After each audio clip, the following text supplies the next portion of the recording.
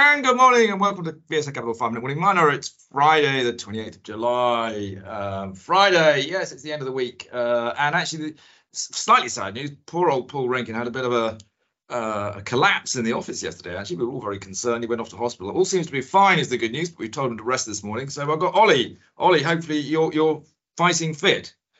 Yes, I am. Thanks. We had an update from Paul last night, so I think he is okay. But yeah, as you say, he's having a rest today. So hopefully he gets better soon. Yeah, fingers crossed for you, Paul, if you're listening. You probably aren't, but in case you are. Anyway, let's crack on because my tea time today is 9:42 and I'm playing quite a good player, actually. So, Ollie, what have you got for us this morning? Where would you like to start? Well, probably big news in the copper market was announcement from Teck yesterday. One of their big projects, the Quebrada Blanca 2 project, they have cut their guidance. They're ramping that up.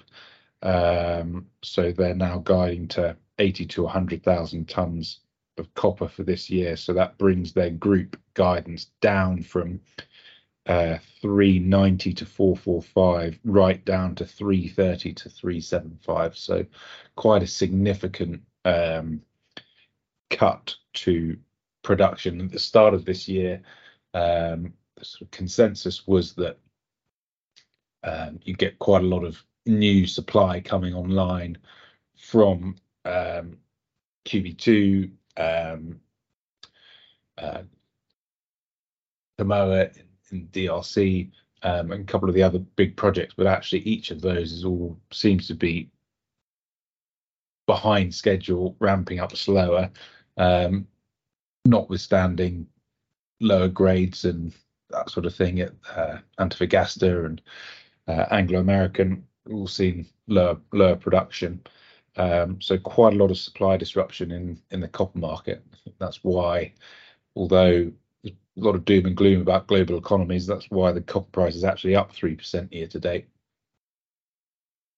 I mean, there is going to become a crunch, as everyone's view, in copper in a few years' time, which could see the price go significantly higher. And I have to say, I do rather agree with it. As economies start to bump up, which they always do eventually, there is not going to be enough copper supply, particularly if we go down the sort of EV route. So, but the problem is, of course, you don't see stocks particularly react until you actually see the copper price move, and the copper price doesn't move until you actually see that crunch point. No, that's and especially as we've got so few junior plays in copper to coming through with exploration stories. I mean, you've got these big projects being developed now, but the pipeline is very thin thereafter. Yeah, no, I totally agree with that.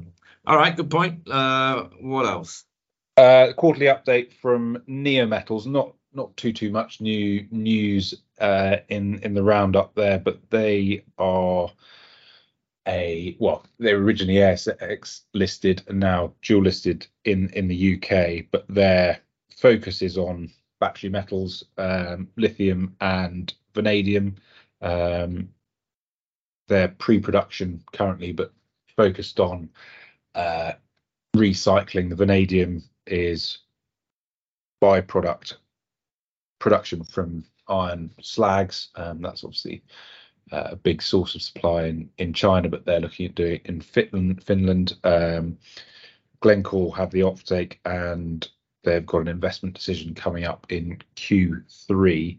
And then their other exposure is lithium chemicals and lithium recycling. They seem to be making good progress in terms of results and progressing towards the next stage of development studies. But obviously that exposure to lithium prices is probably the big reason why the share price is down 40% year to date.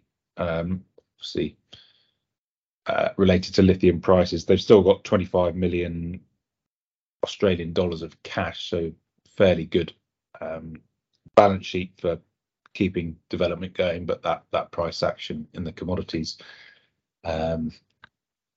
I think, really behind the share price movement. Talking of share price movements, and probably the last story today, Ollie, Bushveld have come out with another confusing announcement. They often are from Bushveld, even though Fortune has now left.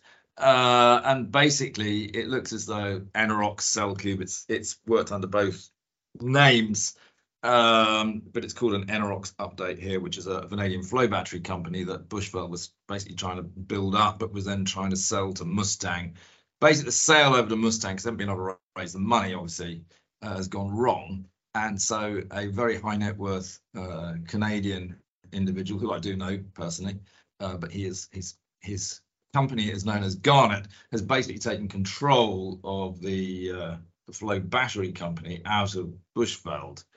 Now that means that basically all of that money and time that Bushveld spent trying to develop this business has unfortunately gone down the bin.